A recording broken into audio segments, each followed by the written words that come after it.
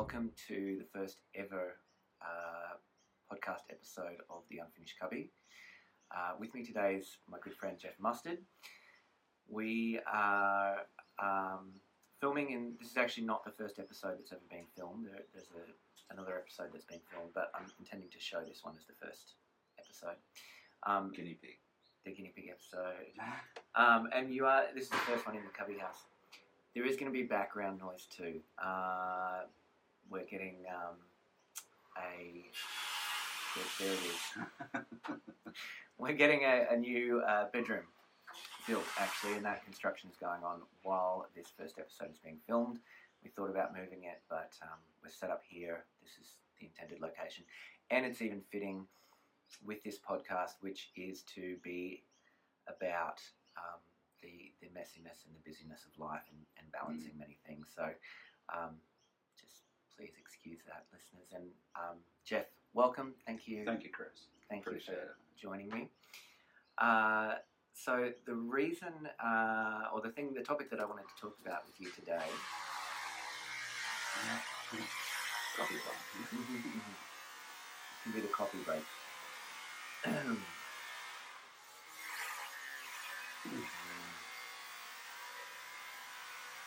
Maybe I'll see if I can cut this through.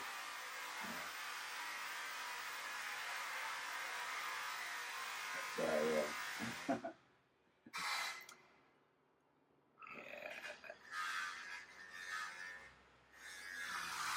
just wondering, maybe we should go to the office. What do you think?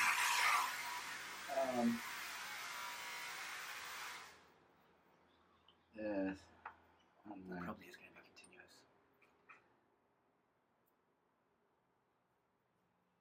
Let's go. Let's see how we go. I'll cut it out, or this is the thing. Anyway. Just as long as you can hear us. I mean, Yeah. the thing is, as long as the sound gets picked up. Yep. Cool. So the topic for today was, this is the Unfinished Cubby is a podcast about work-life balance. Right. And the topic is work-life balance is another term for lazy. Yeah.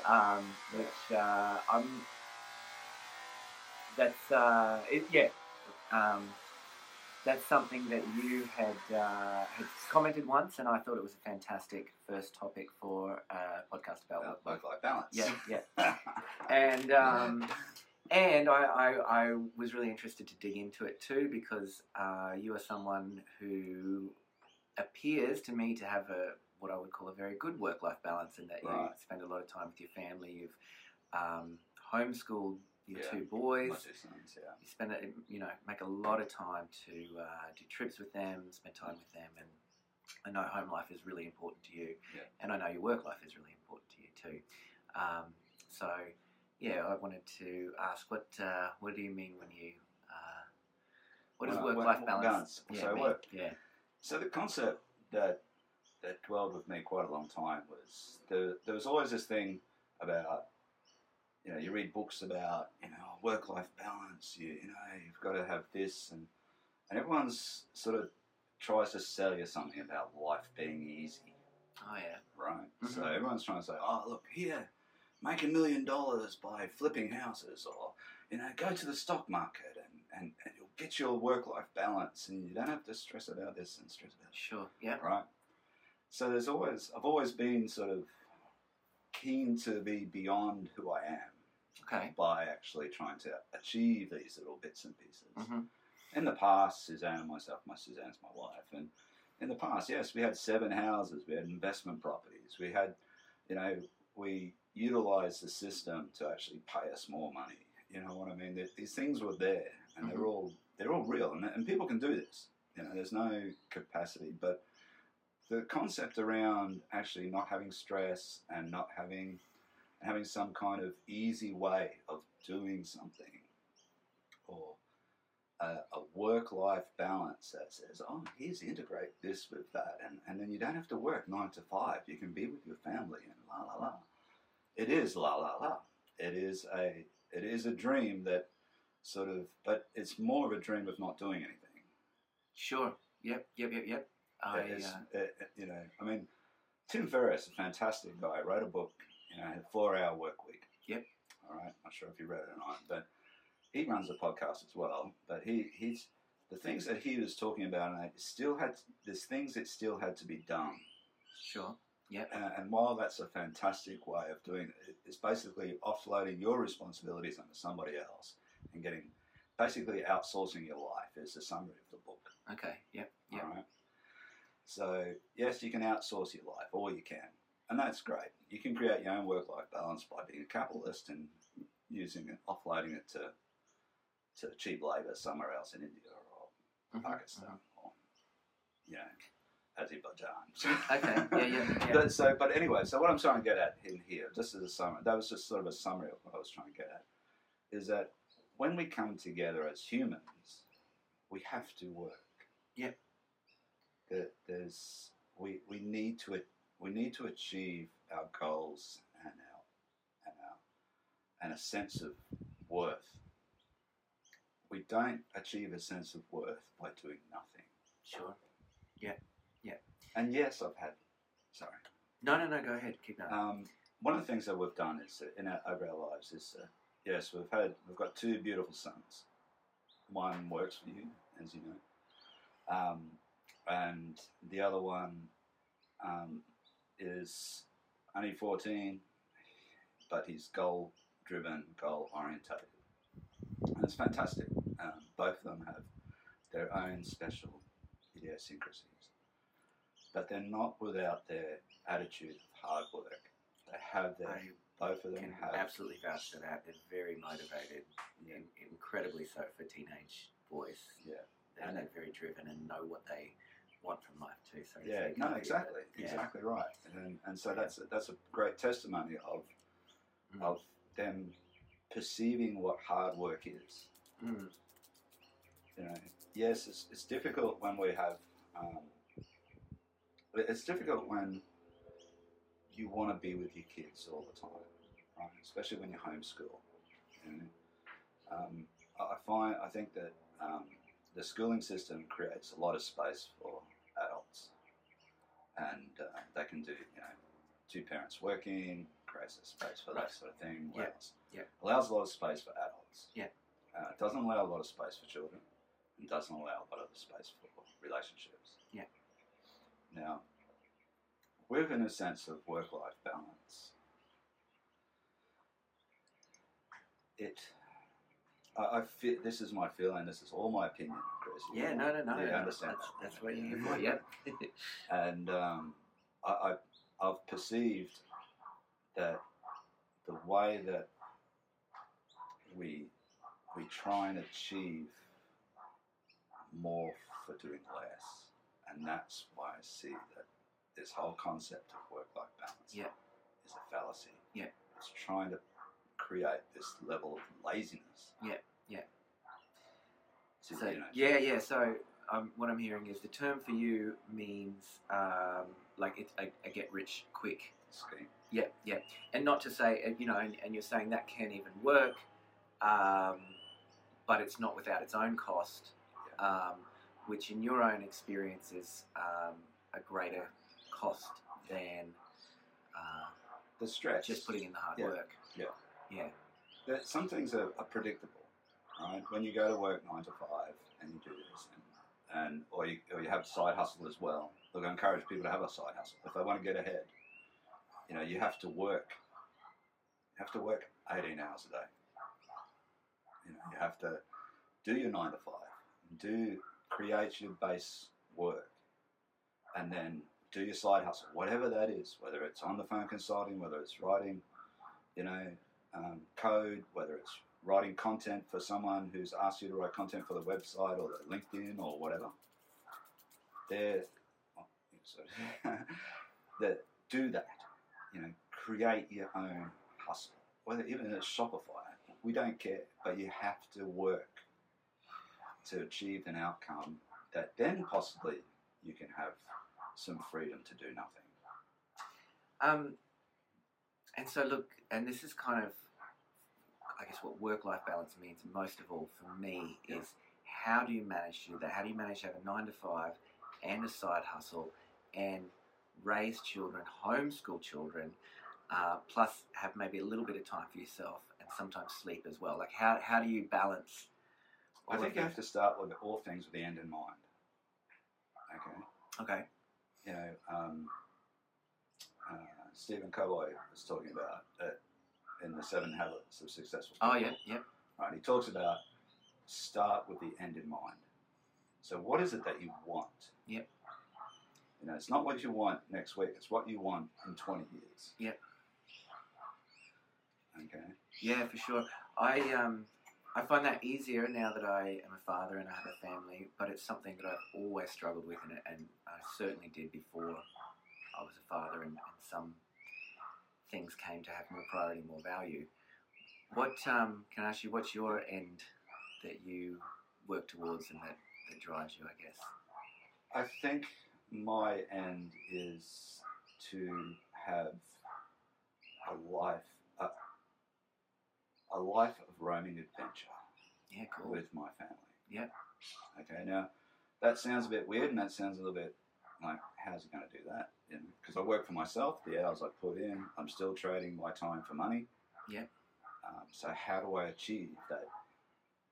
Okay, so I don't have to trade my time for money. I get someone else to work for me, right? How do you do that? Yeah.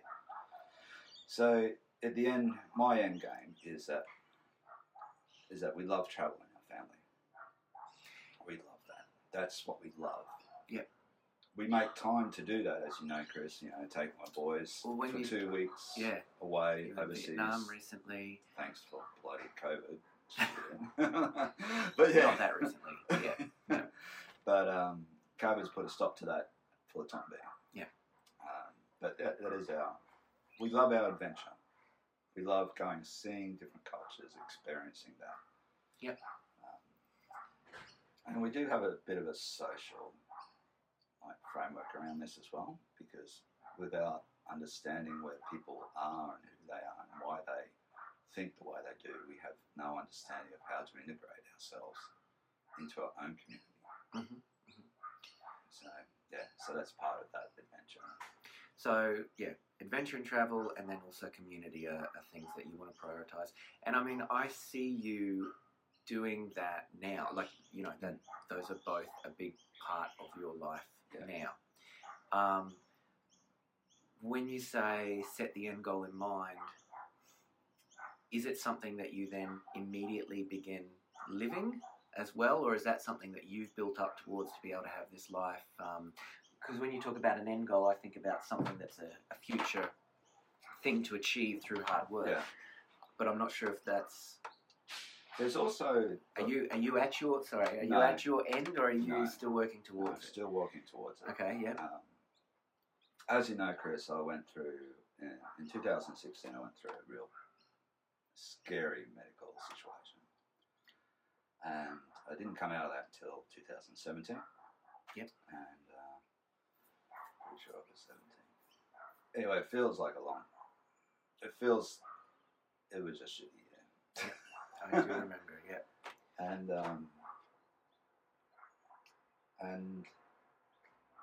I made a sort of commitment to myself then to actually try and experience life more. Yep. Now, when we talk about life, we don't talk about, okay, put work over there and life. Work and life are not two different things. Yeah. All right? Yeah. People sometimes confuse their identity with their work. Right? And a lot of people do this, like 98% of the population confuse, who are you? Oh, I'm a programmer, for example. Yeah, who are you? I'm an auditor. In Australia, what do you do is the first question. Yeah. And it's what do you do is that they tag you as that's your identity. Yeah. All right? Yeah. It's always good to go to parties and say, oh, what do you do? I'm a drug dealer. You know, it's always good to throw something else at them. Yeah. Because they go, oh, what? You know what I mean? Uh-huh. And they immediately put you in a box. Oh, you own a Lexus. You know what I mean? Like that. Yeah. Yeah. But no, it's that's the first thing of actually creating a work-life balance or a target towards your own goal is to disassociate yourself or move yourself away from linking your identity to what you do. Yeah. Yeah. That is the first thing that a human needs to do. Because once you move that, you say, oh, hi, I'm Jeff. Oh, what do you do for a living? Oh, they ask, who are you? What they're asking is, who are you? Yeah. You don't go to a party and say, hi, I'm Jeff. I'm an accountant, for example. Yeah. No. Hi, I'm Jeff. I do these things, but this is not who I am. People say, I am an accountant. I am a programmer. I am. So the I am is very important in any conversation to actually get to the understanding of what you want to do in your world. What you want to do at the end depends on how you define yourself at the beginning. Okay. So I'm going to close this and see if I cut out some of that noise. So does that mean you have a different I am? Yeah. What is your I am? I am Jeff Mustard.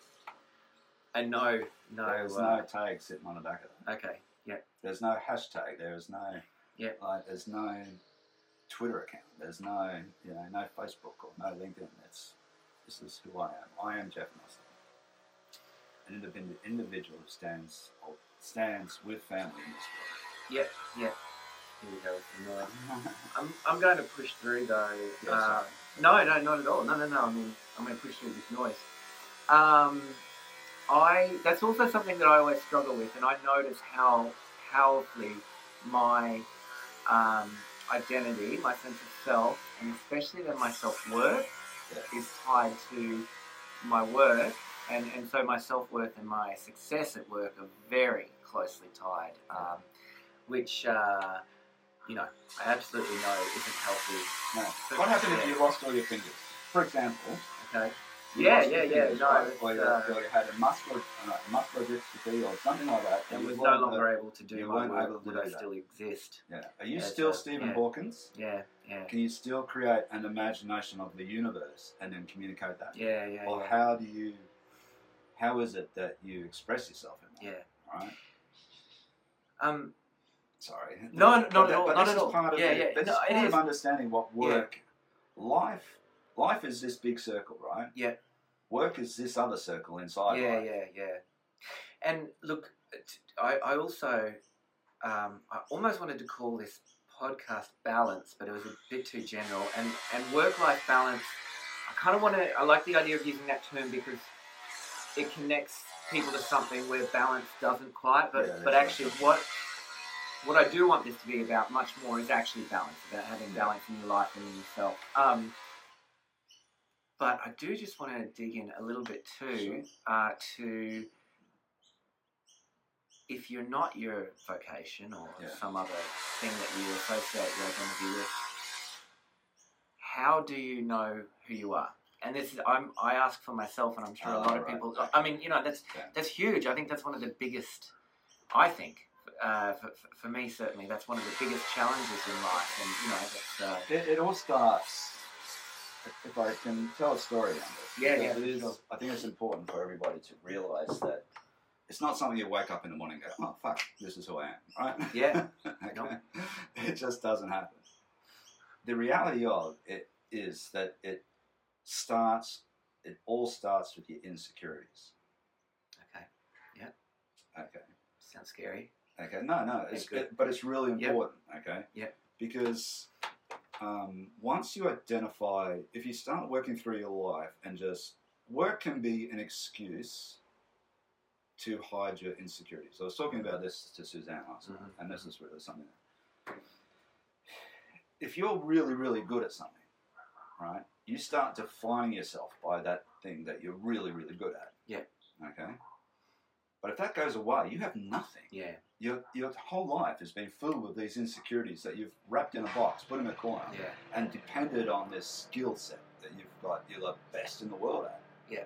Yeah. All right? That disappears. Who's left? Yeah. Yeah, for sure. Yeah. Okay.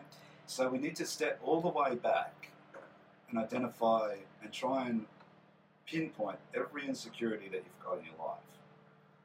Okay. Because those insecurities are the things that define you. Yeah. Because they're the things that they're the things you're afraid of when you're 3 years old, the monster under the bed. They're the things that, what happens if my mum and dad run away? Yeah. Why am I alone at 4? Yeah.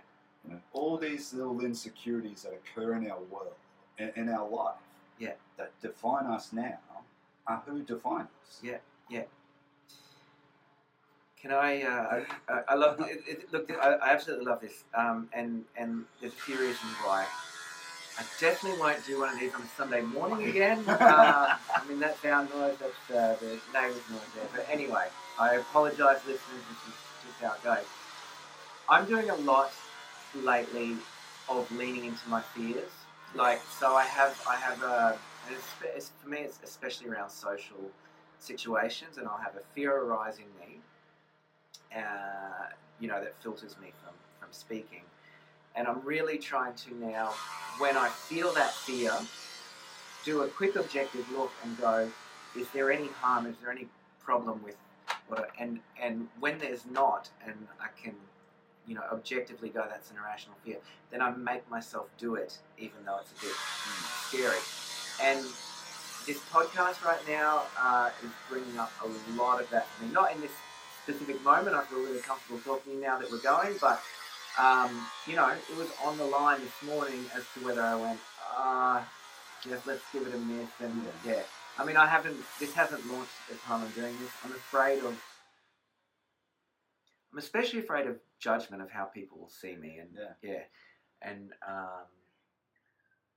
how unprofessional is this sitting in this kind of a studio with all of this Sunday background noise. Yeah. So and that. Anyway, that's good to hear, because I'm making a point of.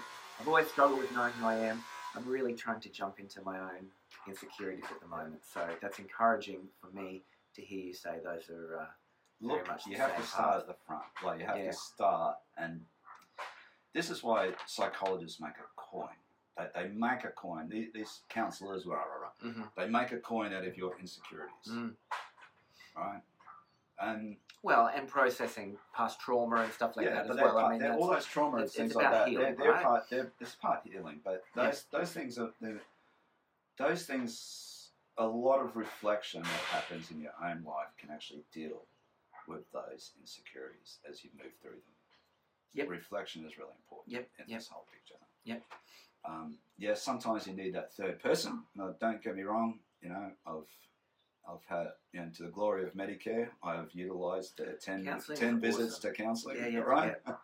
No. And I've utilised that, okay? And it's really good to have a third person who's going to wrap up whatever you say in a box and then put it on the fire, and not actually, it's not actually talk to anybody about it. It's wrapped up and secure. Yeah. So, but it helps you actually deal with those insecurities that you've got. Sure. Yeah. And that's really good. We've got that, mental health week happening, all that sort of stuff. We've got a whole slew of things going on. We had the Are You OK movement still going on. It's a certain day in September. But it always comes up on my Facebook feed. Yeah. But these sort of things are. We need to ask ourselves these questions. We need to check in with our insecurities. Yep. We don't put them in a box, because as soon as you put them in a box, they're just going to grow. Because they're going to feed off whatever sort of you put under the door of the cupboard, right? For sure. Yep. But we need to bring them out. And that's the initial start. Getting back to what I was saying about who am I? Anyway. So once we actually deal with those insecurities, we actually start creating an understanding of who we are. Oh, that environmental situation, that situation happened, and that changed me to think like this. So I think, therefore I am. So these things start to actually, my understanding of how the reason I think about things is the reason because this environmental construct happened around me, my environment, an issue happened, that sort of thing. And so what I'm hearing in that then as well is kind of embracing your past and things that have affected and shaped you in your past, and going, that is actually who I am. It's my story, because that can often be very much a layering of a construct on top of it. But the events that have happened, that have shaped me, and my access to them is through my insecurities, because that's where my defense mechanisms have come up to protect me from that. Exactly. That's actually the thing that makes me, because we're not talking about, in this way, we're not talking about like a more, religious philosophical concept of a universal self that we're plugged into and we're all the same and all light underneath there or something. We're talking about the bit that makes us unique. Yeah. You know, if we do say all beings kind of come from the same origin, it's then the events in our lives, the significant things that affect us, that shape us, and that's who we are. Yeah. That's what evolution is. You got personal evolution. Yeah, okay, yep. You got global biological evolution that happens, slowly. But then we've got internal evolution that occurs through issues, trauma, like I said before, confrontation, tears, all those sort of things that shape us the way we think and help us understand who we are. What do we think like that? What happened there? Yeah. What happened there that caused me to actually go off the rails? Or what happened there that caused me to go into this deep depression? Yeah. What happened there that caused me to sort of feel so much joy? Yeah. And it appeared to be nothing. Yeah. But I felt so much joy. Yeah, sure. Yeah. These things, yes, we can. Some people can plug in. Yes, I plug into the divine, and it's all, we're all really sweet. But again, that someone's trying to say something. Oh yeah. Because we are part of. We all have the same DNA. It's just mixed around different. Mm-hmm, mm-hmm. We all have a linkage to Mother Earth. We all have a linkage to the air we breathe. The air you breathe out gets processed by that tree in here, and I breathe it in. Mm-hmm. We are all interlinked from a biological nature. Yeah. So to actually go, oh, you're of this tribe and I'm of this tribe, fuck off. Yeah. Really. Yeah. But the thing is, what we're trying to do is we're trying to understand ourselves so we can be more empathetic and considering of the people that are next to us. Mm-hmm. Because, what happened to that person? Oh, that person's a narcissist. Oh, are they? Why? You know what I mean? Why are they a narcissist? Oh, blah, blah, blah, blah, blah. Okay, well, that's the actions that they did to present that. But where's the trigger point? Sure. Yeah. Having understanding. Yeah. It creates compassion. Yeah. Because we are primarily selfish.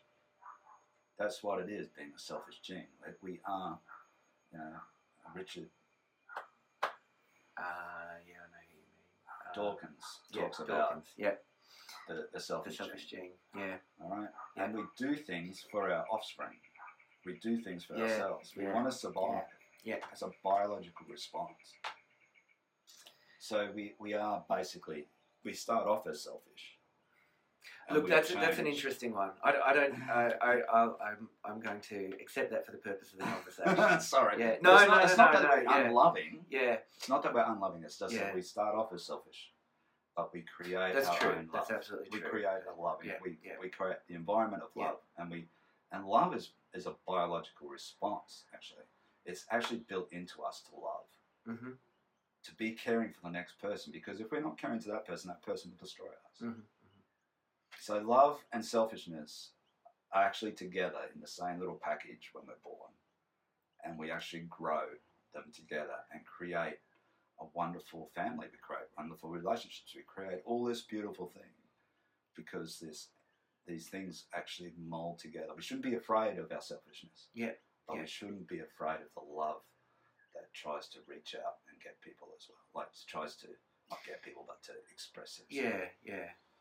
I did listen to Sorry some. about that. Not at all. No.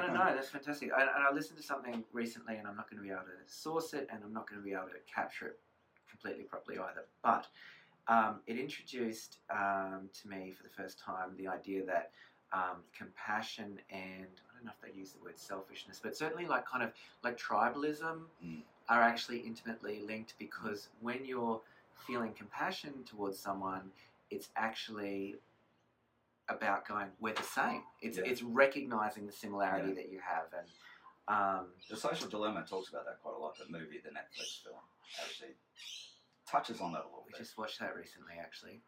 That's not the thing that I'm thinking of. But yeah, okay. But where is that in there? Because that's... it talks about tribalism, about connecting with people who have the same thoughts. Sure. Yeah. You're one of us. Yeah. For sure. And how insane that is in our world right now, where there's such divisiveness around that. But kind of, a part of that I like how you put it. It's the same bundle: our selfishness and our love, and our empathy and our. It's the same thing. It grows together. You've got to nurture both to actually become a whole person. Because both, you're not going to go, oh, I love you so much, I'll let you destroy my family. No, fuck off. No, my selfishness says my family is important to me, therefore I will defend it. Yeah. But anyway, life balance. Yeah. Work-life balance. So once we've understood who we are, or understand our insecurities, we can then know that we can do anything to survive. We can. Yeah. We can then create our life. Work is a very important part of that, because our life is here, our work is this part, our family is this part. It's all in the same circle. It's not, okay, work's over here in a tray, and life's over here in a tray, and we do this with the scales. It's not that. Can I? You just then said when we dig into our insecurities, then we realize we can do anything. I'm paraphrasing, but there. And that's interesting. I think what you're saying is a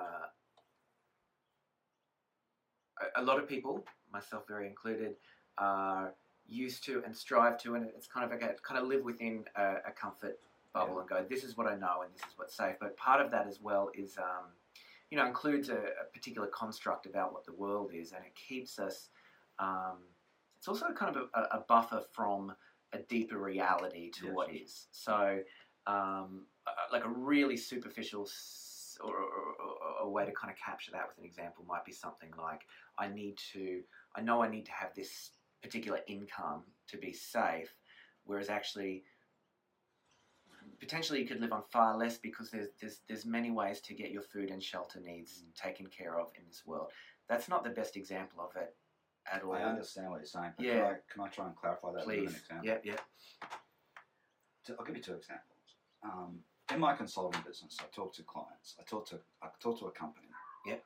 And I say to them, because they're usually small businesses and they're run by a husband and wife or business partners or whatever. And the first thing I ask them is, what do you want? What is it that you want out of life? What is it that you want? And I go, I don't understand what you're talking about. Well, let's start with... How do they have an answer to that? So let's start with how much money you need to live. Yeah. All right. One client I had, and I said, okay, so you want this much money at the end of the day, at the end of the financial year, you want this profit. You want to be able to have shareholder dividends that be able to pay your house, put your kids through private school, and do this, right? You want to be able to do that, yeah? Yes. And you want to be able to draw wages during the year? Yes, we do. But you still want this profit, right? Yeah. Okay, let's work back from that. Okay. How many hours of work do you have to, how many products do you have to sell to actually achieve that? Oh, we have to do. So they do the math. So okay, so what does that mean per week to be able to do that? Yeah. Okay, so you need to charge this much money per hour for your service. Yeah, that's what we need to do. Okay, we'll charge it. Yeah, okay, sure. Yeah. And I go, those guys went on to be one of the most successful businesses in that field in Far North Queensland. They then sold it, and the guy's achieved his dream. He plays golf every 3 days. Yeah.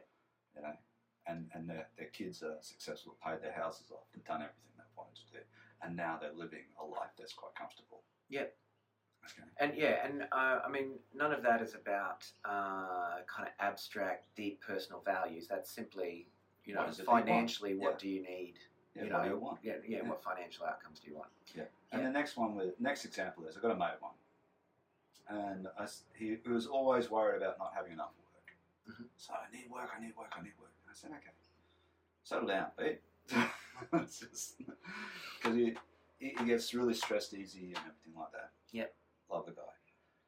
And I said to him, look, mate, just what is it that you need to survive, or to be comfortable, to do in your little road trips, to go on your motorbike and to do the things that you need to do? What is it that you need? I need this much work. Okay, well, how much work does that mean? Now, he's happy with 3 days a week work, that allows him to go and do his motorbike. Yeah. But that he had to actually think about what he needed. So we start with what we need first. Mm-hmm. Again, we're coming back to start with the end in mind. What is it that we need to actually have a lifestyle that we want? Now remember, the life's a big bubble. Work is part of that bubble. Mm-hmm. And we need to actually work out how much work that we need to do to actually create the life that we want. It's not a work-life balance. It's a work-life goal. Interesting. Yeah. It makes sense. It's different to how I tend to think about it.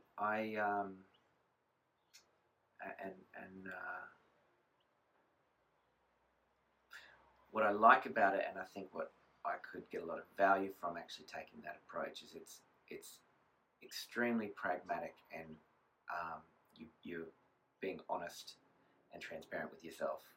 Yeah. I've kind of done a thing where I go, all right, need to cover the family's costs and the mortgage and things like that, and I can do that. And this time, so a little, a Yeah, it's bit very much like that, yeah. But I would like, I do have other dreams, a larger dream that has a financial, and rather than work all of the time to earn that, I invest my time in more entrepreneurial endeavors. That's your hustle. Right. Yeah. Okay. Yeah. Sure. Yeah. And it's sort of I don't rely on any of that, but it's sort of the effort that can move things forward much more so than just doing extra time. Yeah. So understanding what you want is always an important part of understanding who you are. Work-life balance is this is why I think that, again, we come back to this work-life balance. People are out there. You look at every successful person. You've sacrificed your children for your goal of being a multi-billionaire. Well, maybe. Have I? Have my kids seen me work hard and then they work hard? Or have my kids just been given everything so that they're lazy little shits that just go and do whatever they want, because they've got daddy's money. And as soon as they get hold of a gun, daddy's over. You know what I mean? Like, what's the outcome of what you're trying to for sure. communicate? Absolutely. When it comes to my family, I'm, and you're testament to my eldest. He's very dedicated in what he does. Yeah. He's task orientated. He's not hourly orientated. That's another key thing that's happened out of COVID is people are learning to be task orientated, which is really, really important for work-life balance. Right? Do the task, finish the task, get paid for the task, do what you want. Yeah. Do you see a transition happening now, like in regards to what work is, and specifically say people being paid based on task results rather than hours? Do you imagine that? I think it'd be really great for people to be paid on task. Yeah. Because then people then are actually valued. Like you've gone to school you've gone to uni for 4 years, you've done this, you've had all this life experience, you've applied what your learnings, and you are at this level in your game, right? You go into a job, they don't pay you for that. They pay you for the time you sit on the seat, right? They don't actually pay you for the knowledge inside your head. They don't pay you for the experience that that they're just paying you an hourly rate. Yeah, totally. And this is the problem, because this is why the whole thing of work-life balance is such an appealing. Oh, look, do this, churn 100 houses and you'll be a millionaire and fly in helicopters and shit. No. That's why that is so appealing, because people aren't valued. So when people aren't valued, they look for that. They look for the quick rich scheme. They look for how to do this sort of shit. Yeah. This is why hustles work, because people are starting to believe in themselves and they do the Yeah. hustle. Yeah. Because I can do this. This Yeah. is who I am. I understand how this happens. Yeah. So they're actually becoming valued. They value themselves. Yeah. Look, I completely agree with that, and working for myself is definitely motivated from, like, you know, I did a lot of jobs where it was like, I'm being paid for sitting in this seat. Yeah, and that's the most soul destroying thing in the world, to just kind of go, doesn't really doesn't really matter what I've got and what I'm doing. It's just the hours that I'm here. I'm interested too. I didn't know that you used to have 7 houses and went on that kind of a path for for setting up your life. I'm interested to hear sort of. I mean, I guess I know a little bit now about what motivated that, but what was the experience like, and how'd you go, and how did you come out of that? Okay, and why? the thing is, I mean, a lot of this stuff happened because a desire to actually, it was following this dream of a work-life balance, spending more time with your family, you know, being with a young fella who was just born and live more time with him, right? And have more time with this little creature that sort of had this, he's going to hate me for saying this because he's 18th birthday, I don't care. He had a big, you know, he was born with a full head of hair. You know, like, I'm pretty sure he could have dreadlocked it like 2 days after he was born. You know? But yeah, wonderful kid. But the motivation was, I had this perception of reality that to be a good father, you had to spend a lot of time with your son, right? Yep. And I think that is a goal of all fathers, is to spend time with their kids. Yeah. Because we feel we're disconnected as soon as a child is born. As soon as a child is conceived, we're disconnected. What do you mean by that? I mean by that because the child is physically attached to the mother. Yeah. From conception. Yeah. Through to, you know, however long the child chooses. Yeah, the parents either chooses to breastfeed the child. Okay. Yep. And that is, there's some papers around this and books written about how fathers feel like they're just the third wheel, you know, after the first birth. Okay. Yeah. And they feel disconnected. They feel like, oh well, I don't have a woman anymore. Someone else has. Sure. Woman. Yeah. You know, that woman's focus is on the survival of that being, not on me. Yeah. We sometimes have, men sometimes have this experience where they have postnatal depression. Yep, I do know what you're talking about, and So men do have this, and it creates angst in the relationship and all that sort of thing, and it's not good. And I think that men need to understand that that's important. That their role then is, yes, it's okay to be disconnected. Learn again, another point of insecurity, another point of how do you understand who you are. But hey, I'm feeling disconnected. My whole life has been around with this woman. Mm-hmm. Okay, well now, mate, you've got someone else. Who are you? Yep. What are your insecurities that are causing you to lash out at a little one or your woman or whatever? Mm-hmm. What is it that is creating this insecurity in you? Yep. Understand what that is, and then you'll be able to say, hey, look, yeah, this is my family. And yes, we feel a bit disconnected, and that's fine. I suppose what we're getting back there is that, I wanted to have I was trading option shares, I was doing all this, there was a time there that we came across some really nice shares that we could basically earn $1,000 a month just by clicking a button. Mm-hmm. And that was awesome. Life was sweet. And we could holiday and do things like that. We weren't stuck at home when we holidayed, So, but yeah, there were some positives there. And we're very fortunate to earn enough money for Suzanne to stay at home and look after the youngster. And I think that's one of the most important things is to have a stay-at-home parent, whether it's a male or the female. I don't care, really, because what that does is create connection with the child, and the child feels more secure. It's not part of that big social experiment of sending kids to daycare. Yep. And I'm going to offend probably 1,000 people by saying that, but I don't care.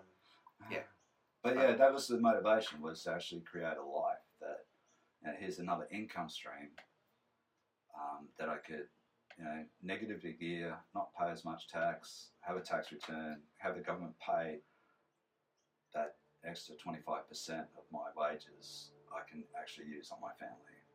So there's a lot of that financial. Were you working in at the same time as well? This was all additional. No, this is additional. Yeah. Because you to actually do house investment, you've got to have a job. You've got, get your loans in the first place. You need a 9-to-5 job. You need to be a pay-as-you-go tax earner. You need all that sort of stuff. As soon as you turn into a sole trader or a single entity company, you're screwed trying to get stuff. Unless you've got really, really good accountants. But it's pretty much really hard going. So you're better off if you're a pay-as-you-go person and bloody housing investment. Yeah. But the payment for that, there is a payment. There is, yes, it's all nice to have that money and not pay tax and all that sort of shit. You've got the stress of actually managing $1 million worth of loans. Yeah. Yeah. So when you're 35 years old and you go, fuck, I've got $1 million worth of loans. I've got $1.6 million worth of property. Yeah. But I've got $1 million worth of or of debt. The brain goes to the debt, right? No, for sure. No. It doesn't go to the line. It doesn't go, wow, I've got all this assets. Yeah. It goes, Fuck. But that's part of it. And that's and then things happened, and there was some emotion. Yeah. When emotion gets involved in financial decision making, especially when you go into housing and that there was a term that once said that a woman will spend, could be the same for a guy with a suit, I don't know, but a woman will spend longer deciding on a pair of shoes than she will buying a house. Okay. So she'll sit down and decide for hours. She'll sit in a store for hours to buy the right pair of shoes. They'll take her 15 minutes to make, I love this place. Okay. And guys will do the same thing. I love this place. Bang, emotional going, you've got it. You're stuck. But anyway, that's just a side issue. But these emotions actually come part of the problem, and it was part of my downfall. Okay. The point being, you're making the decision based on deeply emotional things rather than a rational kind of rule set and formula which I've certainly heard of a friend who's very successful in trading a particular type of instrument, and he's so clear about he's figured out the way to do it, and the challenge is just sticking to that, and he measures himself by that, not by profit or loss. Just how well he can stick to that, and it's and that's part of the thing that fell over for us. Right. And we had to get rid of all those houses. We sold them all and moved on. And so, do you mind if I ask more specifically? Like, sure. What are you talking about? Oh, just was it an element of fear then? Like you were talking about the stress of having all of that debt, even though you've got those assets. Was it? It was like an emotional family component that just sort of like, it probably shouldn't have happened. It should have just gone, no, I need to walk away from this. And I think one of the key things is I knew the outcome, what the outcome was going to be. Yeah. And I didn't explain from myself. I didn't explain the overall risks and the overall dangers of what that was going forward. I didn't explain it out properly. Okay. And there was a whole emotional content around that. Yeah. Because that is the thing, right? You have this incredible portfolio, but you also do have all this risk. Yeah. And that it's appropriate to feel a level of stress about that, because that is Sure. it is dependent on many factors. It's not. And these risks are not only, it's not only debt risk. There's these other things that we have around risks associated with family, risks associated with work, risks associated with environment. A whole suite of, like when I talk about environment, I just don't talk about green trees and stuff. And what are those other pressures that come from different stuff? And yeah, that's that's how it is. And I've learned a lot about that. And yes, I can, because of my failures in that, it's given me a sense of security around who I am. Cool, fantastic. Right. So that's again coming back to who we are. Yeah. So to have tried and failed and found a lot of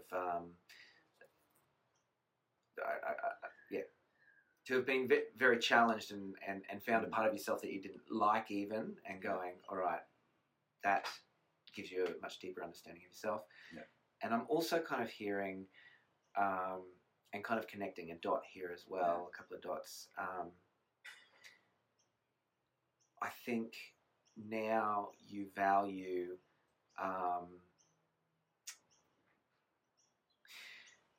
there's being present in your life more, and actually having a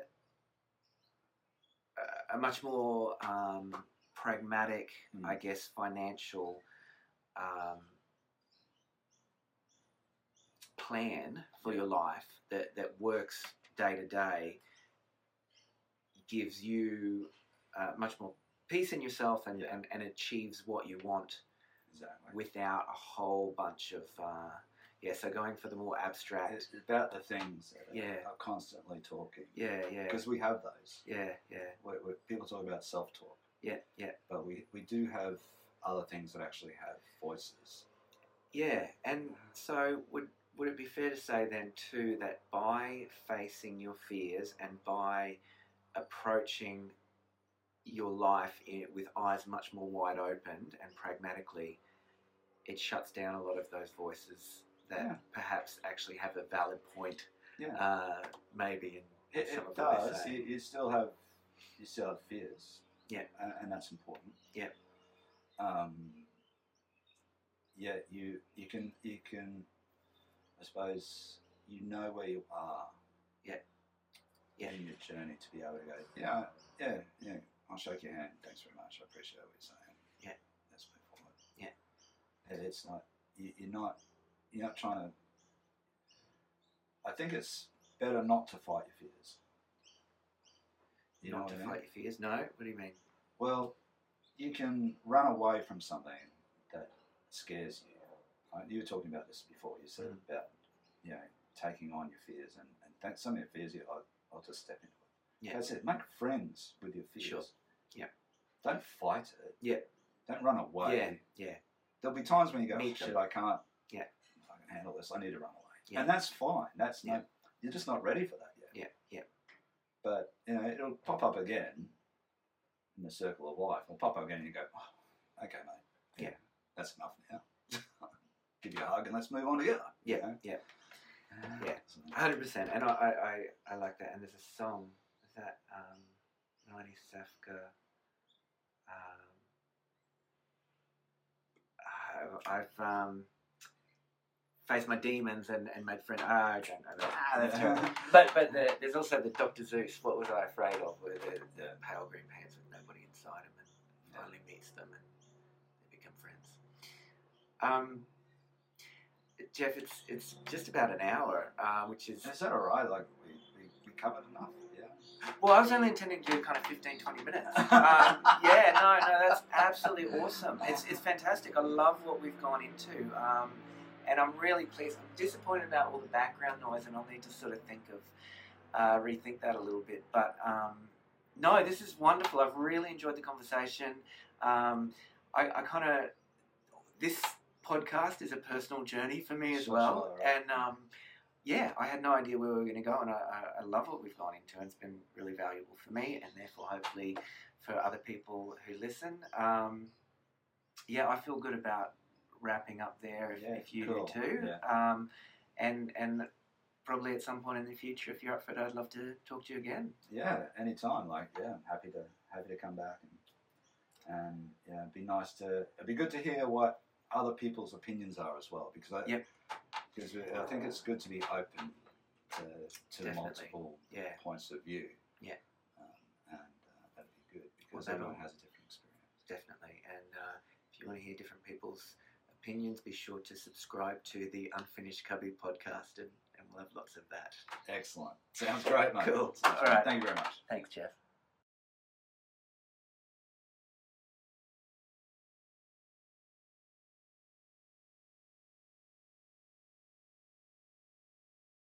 I sort of think, do you remember those?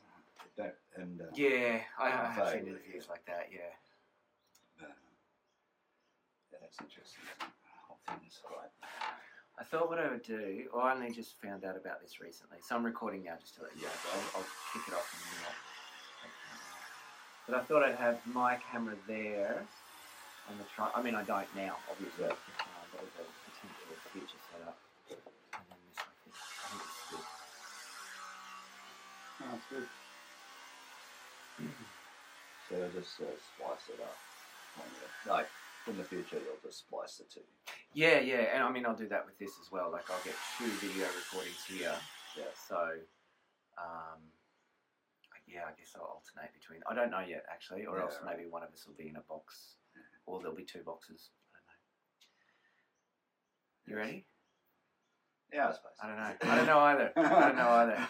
I did the interview with Cam, and afterwards we both were just going, I didn't know what to do with my hands, and so I think it's just I suppose that we'll have our own way that we do stuff. So, yeah. So what I'll do, I'll just clean my glasses because I can't see. And that's one thing that someone said to me once. Said, "Oh, make sure your glasses are clean." Yeah, right.